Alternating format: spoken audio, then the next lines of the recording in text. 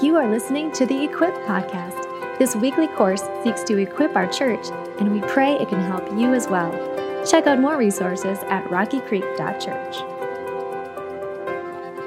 As we're continuing on in Systematic Theology 2, tonight we get to talk about a word that maybe you've never said before. It's just a fancy word for something you know, but I'm going to say it, then you're going to repeat after me so y'all can just feel really smart tonight. You ready? Soteriology. Y'all impress your parents, your friends, your neighbors, right? What'd you in at church for? We talked about soteriology. Can you spell it? Nope, but it's good. Okay, right? The simplistic way of saying this is, how are we, what? Saved. Okay, so we're going to talk 3 times. So we're talking soteriology 1 tonight. We're going to talk about the next 2 a little bit. We need some more handouts. Are we out? I am so sorry. Let's see here. You got one extra one? Any extra handouts we got? Raise them up if you need them, okay? We need an extra one there. Are we out? I'm trying to think here. Did you not make copies in there? All right, Brett's going to make some more copies because he's a wonderful guy. Okay, so Brett will go make some extra copies, and then in a second when he comes in here, he'll walk by. You put your hand up if you need some more, okay? So we're going to talk 3 weeks on soteriology. What does this mean? Tonight we're going to talk about how are we saved. Kind of a big deal, right? People talk about, well, I'm saved. You go, saved from what? That's a pretty good question, and we're going to try to unpack that tonight. Salvation is a major tenet of Christianity, while many aspects of it are what? It's debated in the church. You ever realize that about, well, who gets to be saved? How are you saved? And what about, are you once saved? Are you always saved? All those kind of things. What about, does God choose? Do we choose? How does all that work? And before 7 o'clock tonight, we're going to have all those questions answered. That sound good? Yeah, okay, something like that. All right. Without a biblical description of our salvation, we are in danger of sharing a faith of which we do not understand.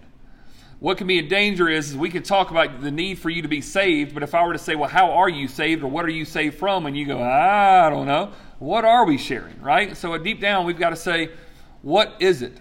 Years ago, I read a book by Stephen Prothero.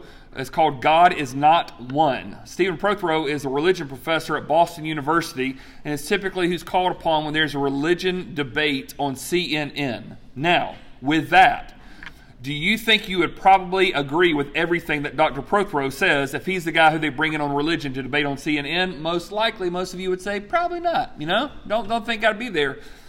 I love this book, and let me tell you why. He says he grew up as a missionary kid, and he describes himself as religiously confused. He knows all the stuff about different religions, but yet he goes, I'm not exactly sure what I am right now. But he does say this. He says, back after World War II, our culture went through something that was modernism and whatnot, postmodernism led into after that. But basically this kind of mentality that all religions are trying to do the same thing, and it's just different descriptions of the same God. That's kind of, if you remember, after World War II, world's in disarray, and people said we need something to kind of ground us and kind of calm us down. So the belief was this, you know what? Faith is kind of like one big mountain. And Hinduism is going up the mountain this way, and Buddhism is going up this way, and Christianity is going this way. It's the same mountain, and we're going to get to the top and realize, you know what? We're all going just different paths up the same mountain. And that made a lot of people feel good back in the late 40s and 50s and 60s. Stephen Prothero came along and said, while I don't know what I believe, and don't know if I can know what I believe, I do know this. It is disrespectful to other religions to assume that we're all trying to do the same thing. The reason why I say that is, it says that when you get to Christianity says the biggest problem is a sin problem, that we need to be saved. Buddhism does not say that's the problem, right? Hinduism says the way that you can deal with the sin problem is do more good than bad. Some of us would go, that's a problem. Why? Because I can't do more good than bad, right? But Christianity is different. And so there's all these different religions that try to do different things. And the reason why I say that is, a lot of other religions, a lot of other faiths do not believe that we need to be saved from anything in the first place, that you're okay in of yourself, or that you can be saved by doing good works on your own. And when we come to biblical faith, we're going to see something very, very different. I want us to start, there's really 2 kind of frames of this. When we come to soteriology, at least how we are saved, and I'm going to start by saying this way, God is the initiator, okay? Now, regardless, I know in this room here, we've got people who grew up in the Baptist tradition, the Methodist tradition, Presbyterian, Charismatic, Catholic. You grew up non-religious, whatnot. There's all kinds of stuff all over this place. But I want us to at least agree on something, even though we will disagree on some of the fine little tenets of theology. I want us to start here. We cannot know God unless he initiates the connection. We've got to start there. And I believe that anybody who can open up God's word and say that you believe in it can start there, that we cannot know God unless he initiates the connection. Someone who is higher, more powerful, who brought us into this world and can take us out of it. We don't come to God on our own terms, right? We've got to meet him on his terms. Give you an example. Genesis chapter 11, Tower of Babel. Mankind's coming together to see if they can build a tower to reach the what? Reach the heavens. We want to get to God on our own terms. They're building so high, and it says in the Bible that God looked down on it. They're looking up at it. Look how big we built this, and God still has to look down on their best efforts. And what does he do? He separates the people because they were trying to reach God on their own efforts. And so if God just wants to disperse everybody, then what's the point of it, right? Now, if you need a handout, raise your hand really quick. Brett's going to come up to you. Raise a hand if you need a handout.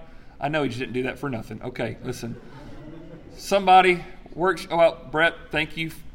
The Lord saw that service. Okay, there you go.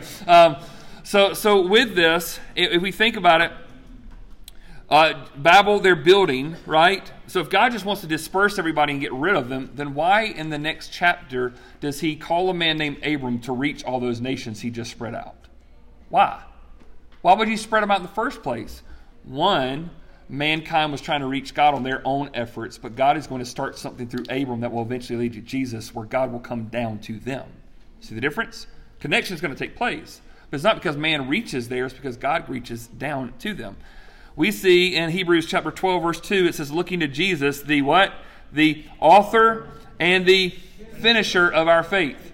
He starts it, right? He starts the book. He's going to end the book. He's in the middle of it. He's the author. He's the finisher. He's the beginning. He's the last. He's the Alpha. He's the Omega.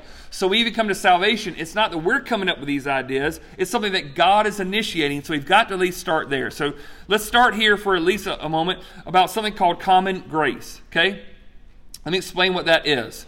Common grace is the general kindness that God bestows upon all people. Okay? Common grace is the general kindness that God bestows upon all people. So there are evidences of common grace that God gives us that are not saving grace, but just common everyday grace that you can have. Okay? I'll give you an example of a common grace that God gives his people. Barbecue. Right? I mean, we can testify to that, right? Does God only reserve barbecue for the saved folks? Nope. He gives it to everybody, okay? Barbecue's out there. Have you ever been walking by somewhere and you just get a whiff of barbecue and you just go, thank you, God? You know what I'm saying? Like it's not. I'm not even saying it flippantly. Like it's worship to me. I go, if this guy can create that, like I'll follow him forever. Okay? Like I mean, it's amazing. It's absolutely astounding to think about. In fact, now the difference here between common grace is something called special grace. Special grace is the specific mercy that God does not automatically grant to all people. Common grace is for everybody, right? Everybody gets it. Special grace is a saving type of grace that is different. And if you believe that God bestowed common grace as much as he does special grace, you know what that means? Everybody's saved. That's called universalism. That means that everybody in the universe is going to be saved. Well, is everybody going to repent? Nope. But just one day God's going to say, you're in. But I believed in I believed in Islam. I was doing a whole different thing here. Yeah, that's okay. I'm going to let you in. I never surrendered a day in my life. I never prayed. I never read the Bible. I never did anything but hurt people. That's all right. You're in. Really? And that's kind of so get this. If common grace and special grace were one and the same thing, that means everybody's saved. But I don't think that most of us in this room would probably believe that, right? There are some people that if God said, I want you to come to heaven and you get a free ticket, I don't want to go there, right? Okay? There are some people that's stubborn and rebellious about that. Now let's look at how this plays out. Psalm 145 verse 9 says, the Lord is good to how many? All. And his mercy is over all that he has made. There are some things that God does in a common grace that is just good to all. When a sunset hits, all can enjoy it, right? You don't have to be godly to enjoy it. You see it just like your neighbor does. You might interpret it differently, but it is out there for all. Look at what Jesus says in Matthew 5:44 through 45. But I say to you, love your enemies and pray for those who persecute you, so that you may be sons of your Father who is in heaven. For he makes his sun rise on the what? Evil and on the good, and sends rain on the just and on the unjust, right? Now, that'd be awesome if in your neighborhood next week God's like, I'm just watering the grass all the saved folks, okay? Like, this lot, nope, this lot, that'd be one thing. But when rain hits the ground and it's been a drought, guess who benefits from it? Everybody does, right? So last night, had a friend who said, hey, I got 3 tickets to a Clemson ball game. Do you and your boys want to go? Now, I don't want any like, oh, I want to go to a Clemson game, whatever. Okay, listen. If you get free college football tickets, I might take them. No, I don't care what team it is, right? Okay? And let me just tell you, last night around 8 o'clock, when that sun's going down, on a September night, now I know it's about to get, it's been the fake fall and it's about to turn into crazy 95 degrees, I think Wednesday this week or something. But last night at 8 o'clock, when that sun is going down, it's just a moment I go, God, this is incredible.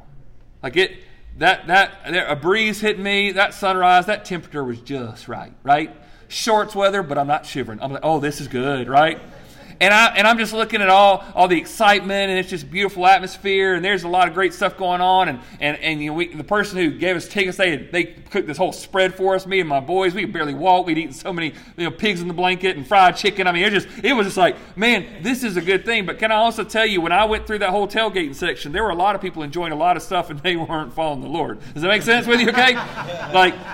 There are some people tailgating that they take in and they go, man, this is wonderful. And there's some people tailgating when my friend introduced me to them, got really uncomfortable when they said what I did. Okay, like, oh, it's a pastor. You brought him up. I don't want him here right now. Now, what is that?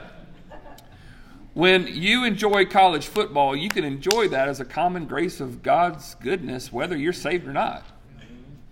You eat pigs in the blanket and get something to eat and whatever. Like, you don't have to be saved, and you can. That's a good thing. You see a sunset.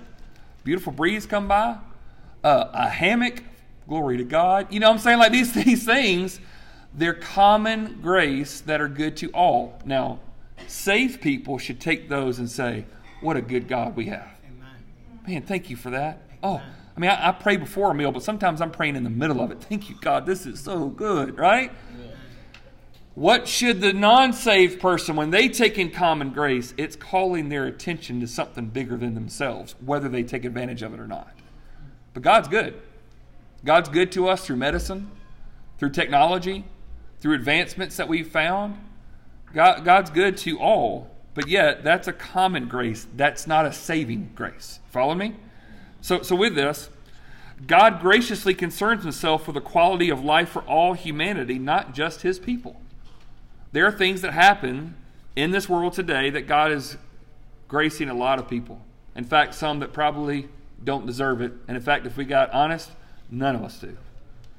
But yet when he gives us good stuff, some of us here in a little bit, you're probably going to start smelling some smells coming through the kitchen, and some of us are going to be able to partake in that a little bit. And I'll be honest, there's some days where I'll be able to enjoy a wonderful feast, and I go, man, God is good to me. Even when I have been faithless to him, he's been faithful to me. And there are these moments, right? It's common grace. He gives himself to his humanity. This is from one of the books we've been looking through. R.C. Sproul wrote this down, but it says, Francis Schaeffer once said that when it comes to matters of common grace, the Christian must work with all kinds of people who are not Christians. Now, this goes a little bit different, right? Let me explain what it means. So there are some times when you can lock arm with people in society to help out, and it doesn't mean it is a religious thing. So, like if I see a carjacking going on, and somebody wants to jump in and help out, and they go, well, I'm an atheist. Is that a problem? I don't care what you believe in. Let's just save this lady right now, okay? Like, let's just get in here and let's do it, right? Because it's the right thing to do. But this is what it says. When I march for the rights of the unborn, I will stand next to anyone if they share the same concern, right? So even if they're not religious, but I'm in the general common grace area, they're for the unborn, I'm for the unborn, I'll march alongside with you. However, I will not stand shoulder to shoulder in a worship service with members of a satanic cult or sit at a prayer breakfast with Muslims, because such events fall in the realm of special grace. Does that make sense? See the difference there? So it's one thing for the common good we can align up, but when it comes down to prayer breakfast or religious movements, there's a difference because we're trying to do different things here. So there is a common grace that's given to all. But there's something that changes here, that turns into the gospel call, that goes beyond the common grace to what would be special grace. This is the means that God initiates His goodness to us. Now let's look at it this way. Regardless of the disagreements regarding salvation, a biblical approach must begin with God serving as the initiator. Okay? So once again, let me get down to that thought, that idea, that regardless of the disagreements, right? A biblical approach, we must begin with God serving as the initiator. Jesus said it this way, remember, you did not choose me, but I have what? I've chosen you. Amen. Now, what does that mean? God starts the relationship. At the very heartbeat, we can at least agree on that. Now, the discrepancies and all the little fine-tuned details we can argue about, that's fine. But at the very heart, it comes down to this. Do we believe God serves as the initiator? This is from Ephesians chapter 1, which starts out this wonderful book, and a lot of people really struggle with the opening verses, and I understand why. It says, "Blessed be the God and Father of our Lord Jesus Christ, who has blessed us in Christ with every spiritual blessing in the heavenly places." We all good there so far? All right, let me show you where it gets a little bit wonky for some of us. Even as He what? Chose us. Chose us. In Him before the what? Foundation.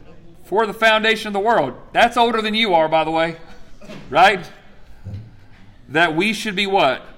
Holy and blameless before Him. Now, I've circled it here, but what's the word that causes panic in some of us? Predestination. Yeah. Word predestination, right? Or chosen, or election, and you hear these types of things. I remember one day I was talking in church, we're going to talk about election, and they said who we're supposed to vote on? Different type of election, okay? In the Bible, there will be talks of election and predestination and choosing of this kind of mindset, like Ephesians 1 says, that he says, remember that He chose us in Him. He chose us. Before the foundation of the world, before you ever made a decision, He chose us. Now, it is important, because this is where some people interpret this differently. Some would say He chose us, some to be saved and some not to be saved before the foundation of the world. Some of you don't have a problem with that. You go, I'm good with that. Some of you go, I don't know.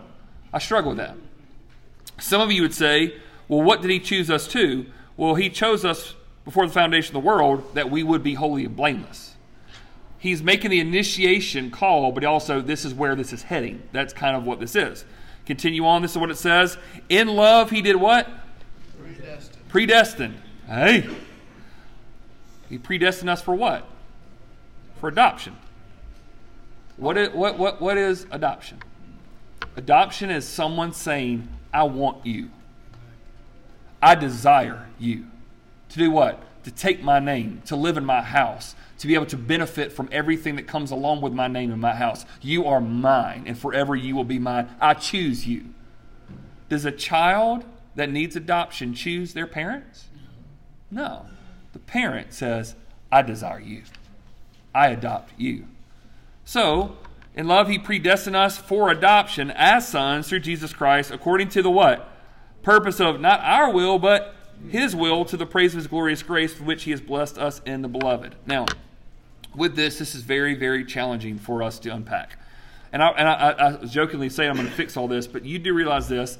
Theologians have been debating about these things for the last 2,000 years. I doubt we're going to fix it by 7 o'clock tonight. Okay? And while there's a lot of discrepancies that come in here, I think one of the most important things that I can always do as a pastor is to try to find the common ground of which we can all stand upon. And this is what I want to do thinking through this, because we cannot avoid that there are certain words in the Bible that make some of us uneasy. Fair? Okay? So how do we interpret that? Well, while the role of election may be debated, its presence cannot be denied. That type of mindset, election, predestination, calling, choosing, those aspects are in the Bible. As much as God has places in the Scripture that says He chooses us, there are just as many places that say whosoever will come can come. And how do we find that balance? Why is it the way that it is? Now, we're going to get into some of it this week, but it's also to get your head really struggling through some stuff, and we're going to look at it a little bit more next week from a different side. But at least I want you to get to this point. I also want you to understand this. At the heart of election or predestination or choosing communicates the shocking realization that God would desire any of us. Now let me explain what that means. I have a dear friend of mine I went to high school with and is like a brother to me. His name is OG. Stands for Original Gangster, just in case you wonder, okay? And one day, we'd gone through Ephesians chapter 1 together, and David had gone through a lot of challenges as a kid and as an adult, different things. And one day, we'd gone through Ephesians 1, and I said, how did that hit you, right? And he said, and I thought he was going to say, I didn't like the way that made me feel. I don't like thinking about that. He goes, I love that. I said, you love election? He's like, yeah. I said, why do you love election, right? He said, well, when I was a kid, follow this, I was always the last to be picked at recess. Always the last. Always looked over. Always the last person to go on a team. But to think that God wants me on his team changes everything in my world. Amen.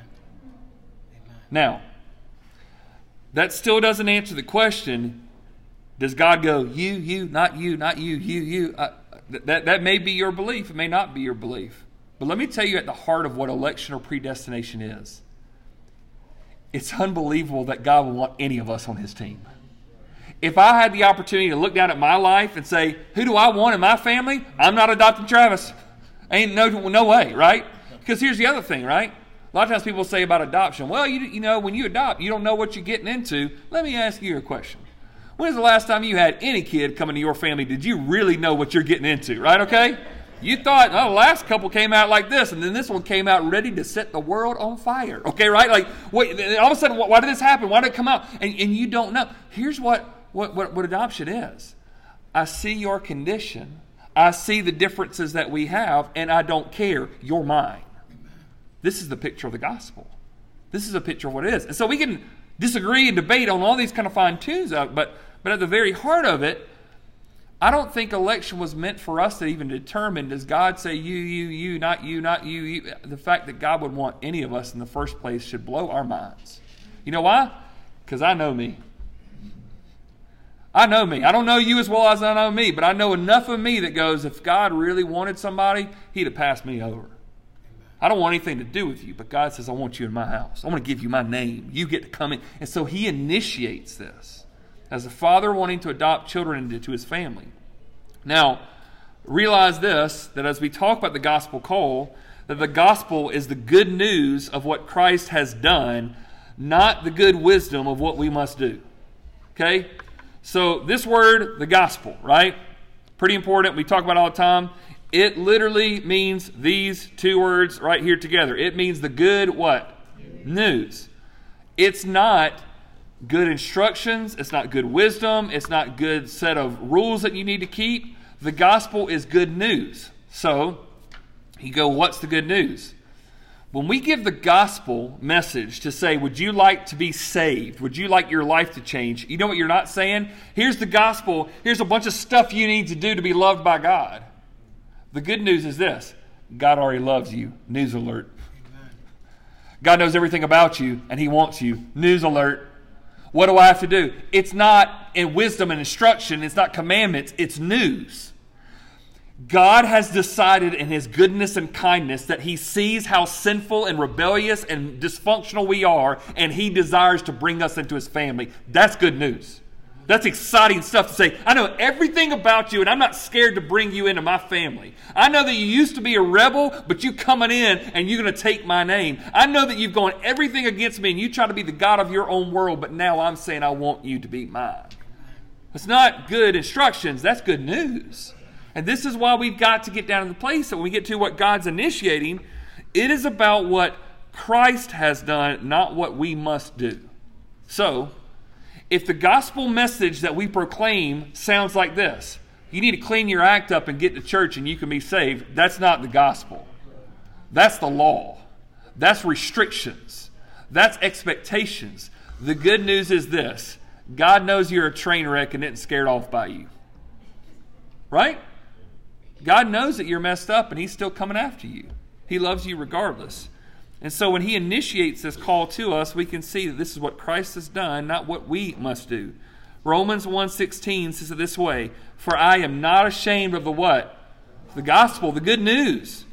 So the good news is what? It is the power of God for what? Salvation to who? Everyone who does what? Believes. So that sounds like the gospel call goes out there, and whoever believes gets the opportunity to respond to it. And what is the saving power? It is the belief in the gospel message that can change a life. To who? More to the Jew first and also the Greek. Anybody. I don't care if you're this paradigm or this persuasion or this ethnicity or this religion background. Here's the deal. If you're going to be saved, it's by the power of the gospel, the good news that you believe Jesus Christ has come to save sinners, and I am one of those. This is the good news. This is the beauty of the message. So, with this, God being the initiator of our salvation. But with that, God is the initiator of our salvation, but we do have to respond to it.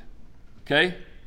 Give you an example I didn't write down, but just kind of came to me. If you ever read the book of Exodus, you know this, that the 10th plague that God does through the hands of Moses to get Pharaoh's attention is called the Passover, right?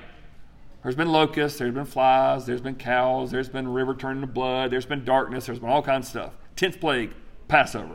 Firstborn in every house is going to die. Well, that should get our attention, right? Unless someone dies in his place. So, take a pure, sacrificial, unblemished lamb, and you slaughter that lamb, and you consume that lamb. No bones can be broken upon that lamb. It's got to be the best that you've got.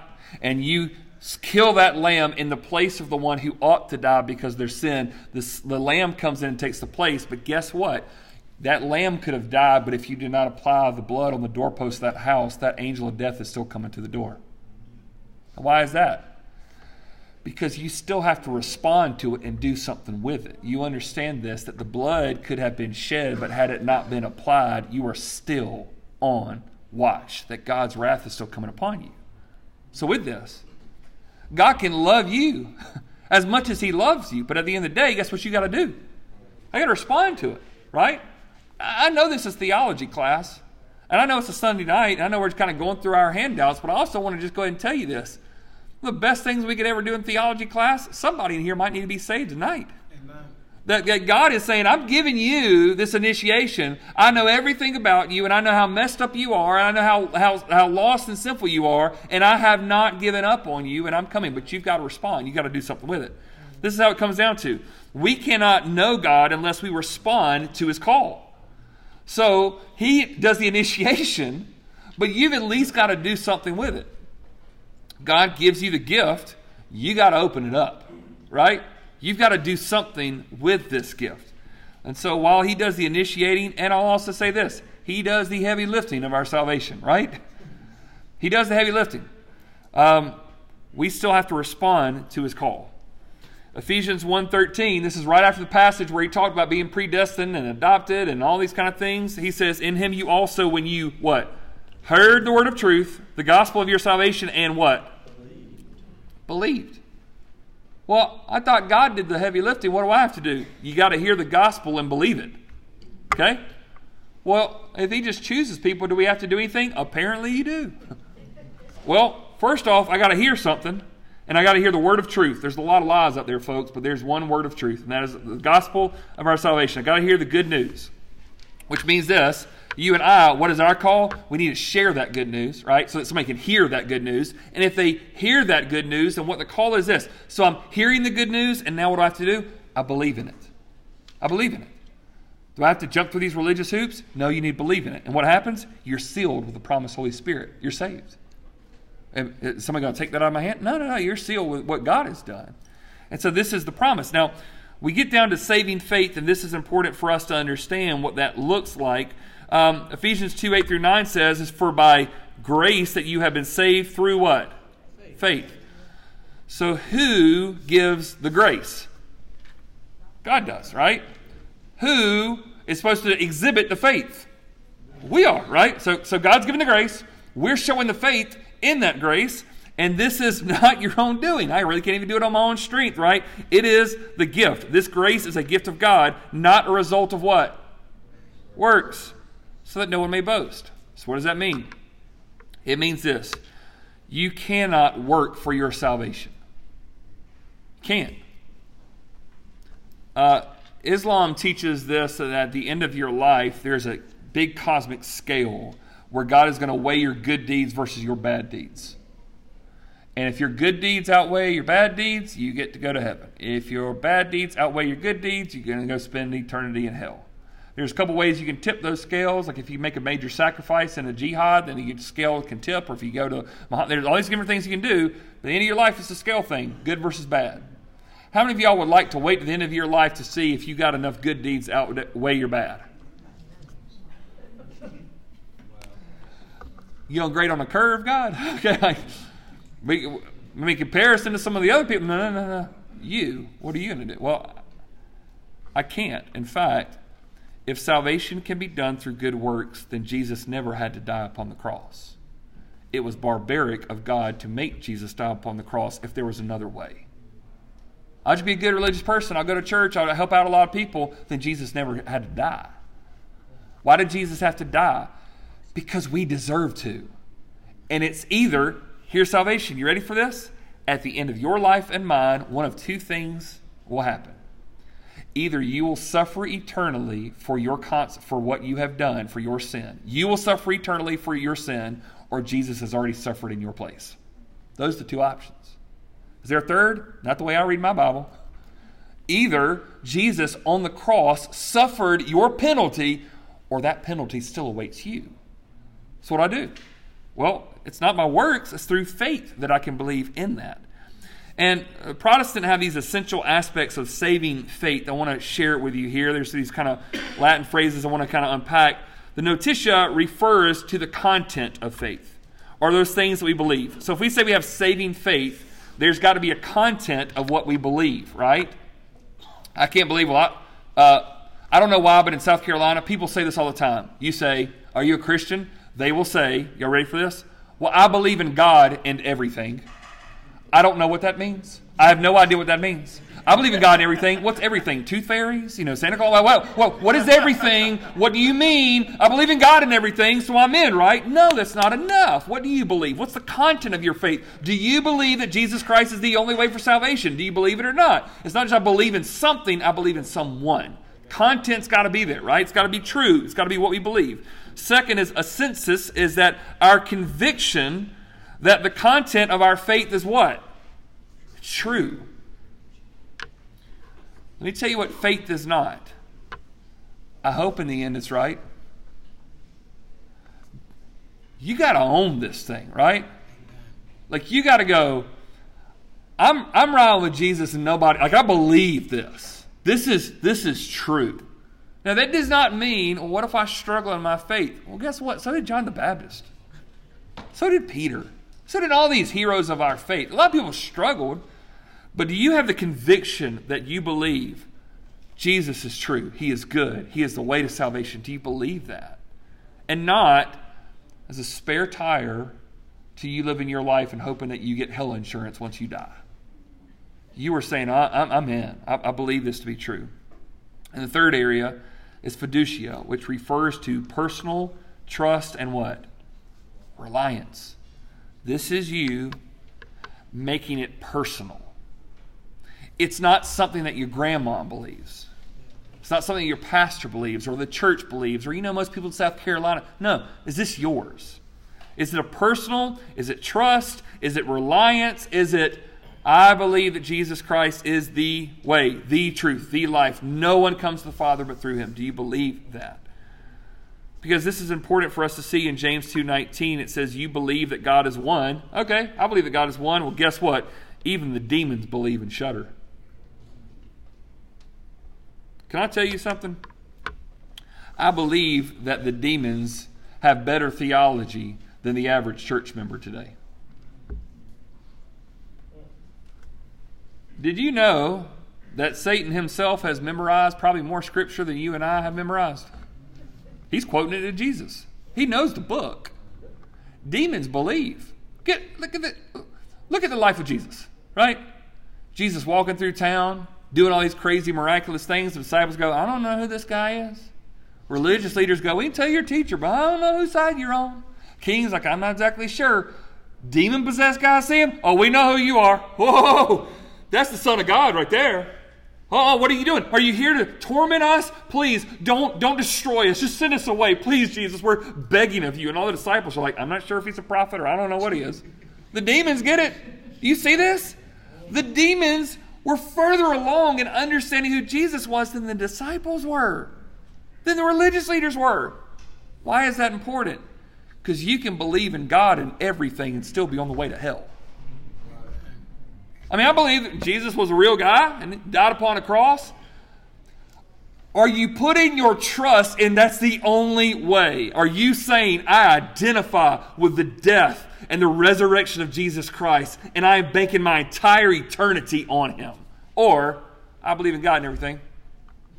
The demons believe in God and everything. And they will spend eternity in hell suffering for their rebellion. They shudder at the fact. To be honest with you, when was the last time most of us in this room shuddered at our theology? Oh, God's holy. Oh, he's big. I'm so small. Oh, in the presence of God, I'm just so... I'm just in awe of the fact that I get to be in it. When's the last time you did that? Because demons do that all the time. So apparently mental belief is not enough. There's a difference between a mental kind of faith and a kind of association and a legitimate saving faith. Saving faith is a bold declaration that Jesus is the only appropriate substitute for sinners like us. This is what saving faith is. Bold declaration. Jesus, he is the only appropriate substitute for sinners like us. Can I make sure you understand this?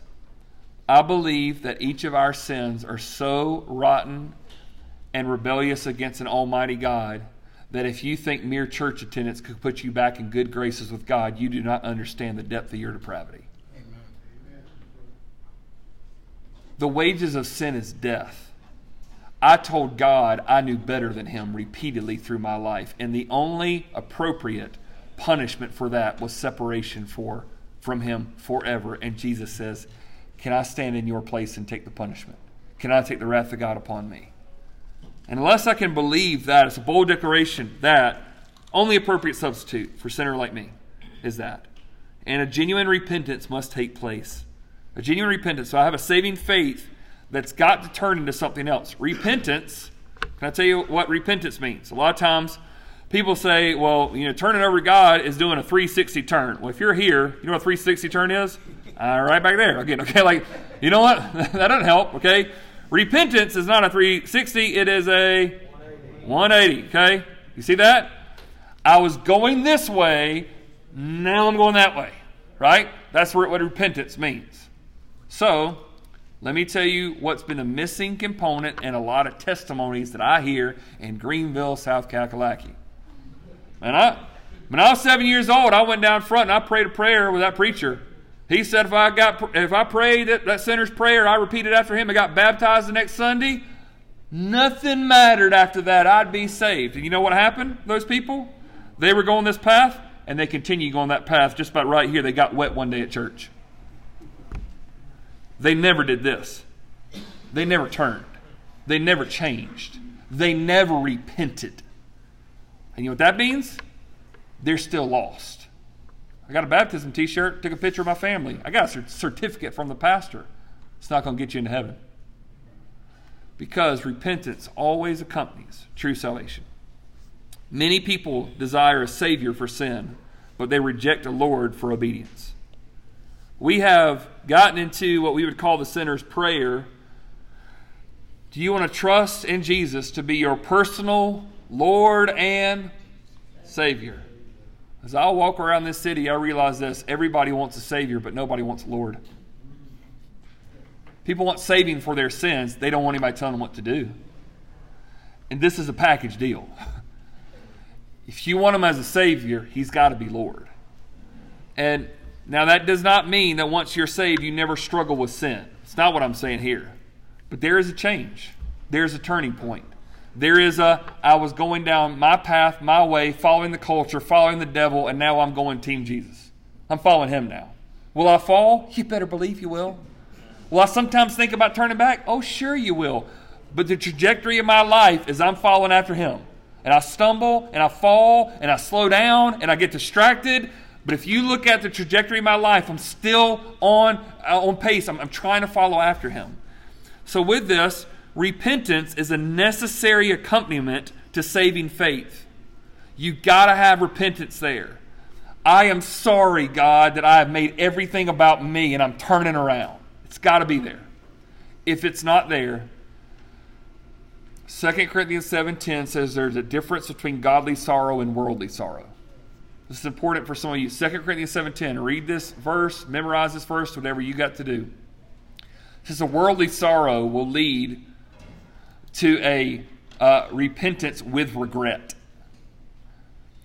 Godly sorrow leads to repentance without regret. What does that mean? I know a lot of people who have had a sorrow in their life in a religious situation, and they have felt a worldly sorrow, but it was not a godly sorrow. What is the difference? Worldly sorrow is I'm sorry that I got caught. Godly sorrow is I'm sorry I sinned. And there's a big difference, folks. Right? Okay, I'm sorry. If you'll help me out of this jam, though, I'll be really good, God. That's a worldly sorrow, and that'll last a couple of days. Godly sorrow is this: I want to change my life. I want a new day. I want to start something different. While not complete and exhaustive, conversion should incorporate a genuine turning from a former way of life. It's not complete. You know why? We're going to be a work in progress until the day we see Jesus. Amen? Long way to go. It's not exhaustive. Any of y'all got some areas in your life you've seen some progress in lately, and you go, oh, there's some areas, though, we hadn't made progress in yet, right? All right, it's not complete, it's not exhaustive, but when there's conversion, it should incorporate a genuine turning from a former way of life. I heard a story from somebody this morning who was saved a few months ago who said, I just can't imagine going back to my old way of life. Man, I used to be in this, but I've never known the joy I have now. I can't go back to that. That's salvation, right? I used to go this way. I'm not anymore. I want Jesus. That's what takes place. It's a difference. The Greek word for repentance is a Greek word called metanoia. It literally means a change of the mind. I used to think this way. I'm thinking that way now. I used to go this way. I'm going that way now. Our lifestyle used to be this, but now it is that. There has been a change of mind. With this, 2 Peter 3:9 says, the Lord is not slow to fulfill his promise, as some count slowness, but is patient towards you, not wishing that any should perish, but that all should reach what?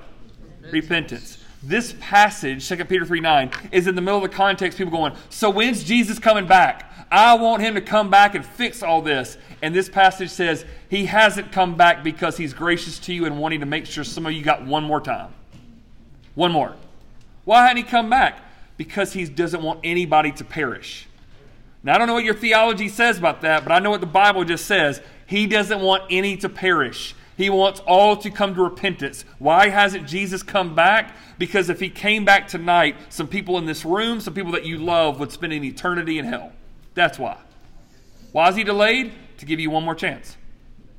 Maybe one more, maybe more. Why hasn't he come back? Just fix this. Because if he fixed it right now, you'd be on the wrong side of eternity. So he's delayed because he's gracious, because he's merciful, because he's loving. You see there in Luke chapter 22, this is the picture of it for me. Jesus is on the cross, and it says one of the criminals who were hanged railed at him, saying, are you not the Christ? What? Save yourself and us. I love his honesty, right? Here's this thief on the cross next to Jesus. Hey, I heard some stuff about you. Why don't you save yourself and me? Right? Get me off this cross. Now, why? Same reason why we pray and ask God to get us out of messes sometimes, don't we? Hey, just get me out of here. One time, last time, God, I promise. Get me out of this. I'll be in church on Sunday. Promise, okay? Get me out of this situation. That's one guy. But the other guy on the other side of the cross, right? So we got Jesus here. We got this guy right there. We got this guy right here. This guy says, do you not fear God, since you are under the same sentence of condemnation, and we indeed what? Justly, for we are receiving the due reward of our deeds. What is he saying? I deserve the cross. You deserve the cross. But the next phrase is, but this man, the one on the middle cross, he's done nothing wrong. So in this, What's this guy saying? I deserve God's wrath. Jesus does not. It's a pretty important statement of faith there, right? I know he's not thinking that way. Pretty important statement of faith. I deserve this. He does not. And then what does he say? He said, Jesus, remember me when you come into your kingdom. And Jesus said to him, if you could get off this cross, join a church, get baptized, and give some money on your first tithe check, yeah, you're in. Right? Truly, I say to you today, you will be with me in what? Paradise. He's on the cross, Jesus. He can't get off the cross. He's never going to have a chance to do one good thing with his dirty, scouting, rotten life that he's completely messed up everything. He's never going to get a chance to do anything good. And if he's not in heaven today, I've got no chance of getting there myself. You know why? That guy got there by grace, and that's the only way I'm getting there. That's the only way you're getting there. So, if this guy would have lived an extra day, would there be fruits of a good turn? You better believe there were. But it wasn't required. What was required? God initiated a relationship with him, gave a gospel call to him. He had a saving faith that turned into repentance. I deserve this, but not this, Jesus. And will you remember me? You only, Jesus, have the way to be able to see who gets to go into heaven and who does not. And the reason why I say that today, for us to think about how can we be saved, who is saved, it comes down to this today. If the Bible is true, that means that every single one of us is in danger of spending eternity away from God. But God has sent his only Son, Jesus Christ, to die upon the cross of which I deserved, and he did so willingly because he did not want you to spend eternity without him. And so Jesus has suffered upon the cross, and it could be in your place. How do you get that? You believe in it. You have saving faith that changes the whole trajectory of your life. And no matter how much time you have, minutes, hours, decades left of your life, not perfect, not always in step, but you should be motivated by the fact, if I was dead in my sin and Jesus Christ has brought me back to life, you name what it is for my life and I'm in with you, Jesus, from this point on.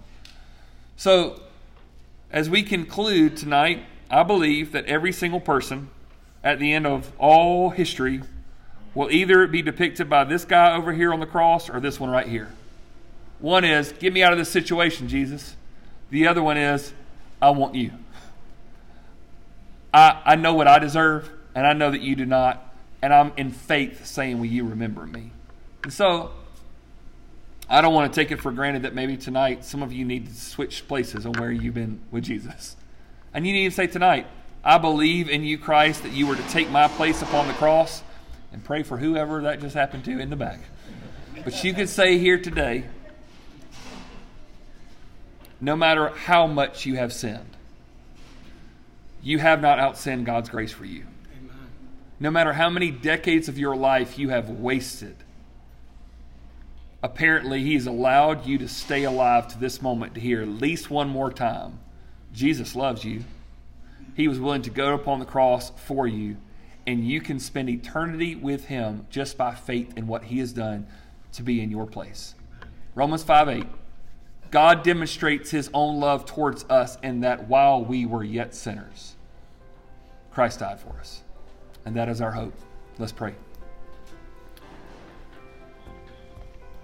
If there's anybody here tonight, at the end of our theology class here tonight, that needs to do something more than fill out an outline, but needs to truly respond in faith to the forgiveness of Jesus Christ, right where you are, seated at that table, you can receive the gift of salvation. You can believe in Jesus Christ, that he is the way, the truth, and the life, and that nobody comes to God but through him. That you believe that he died upon the cross that you deserved, and you are willing to say, I have faith in that, and I repent from my former ways. I'm turning this thing around because he's worth it. And if that's you tonight, I would just encourage you right where you are, in your own words, just this moment, just to pray and say, Jesus, I believe in you. I believe that you loved me. I believe that you died on the cross to take my place. place all my hope and faith in you. I want to turn my life around. Save me, Jesus. It's in your name we pray, and all God's people said, amen. Thank you for listening to the Equip Podcast. Make sure to check out rockycreek.church for complete notes and additional resources. You can also subscribe to this podcast and get weekly courses delivered to you. We hope to equip you for the work of the ministry.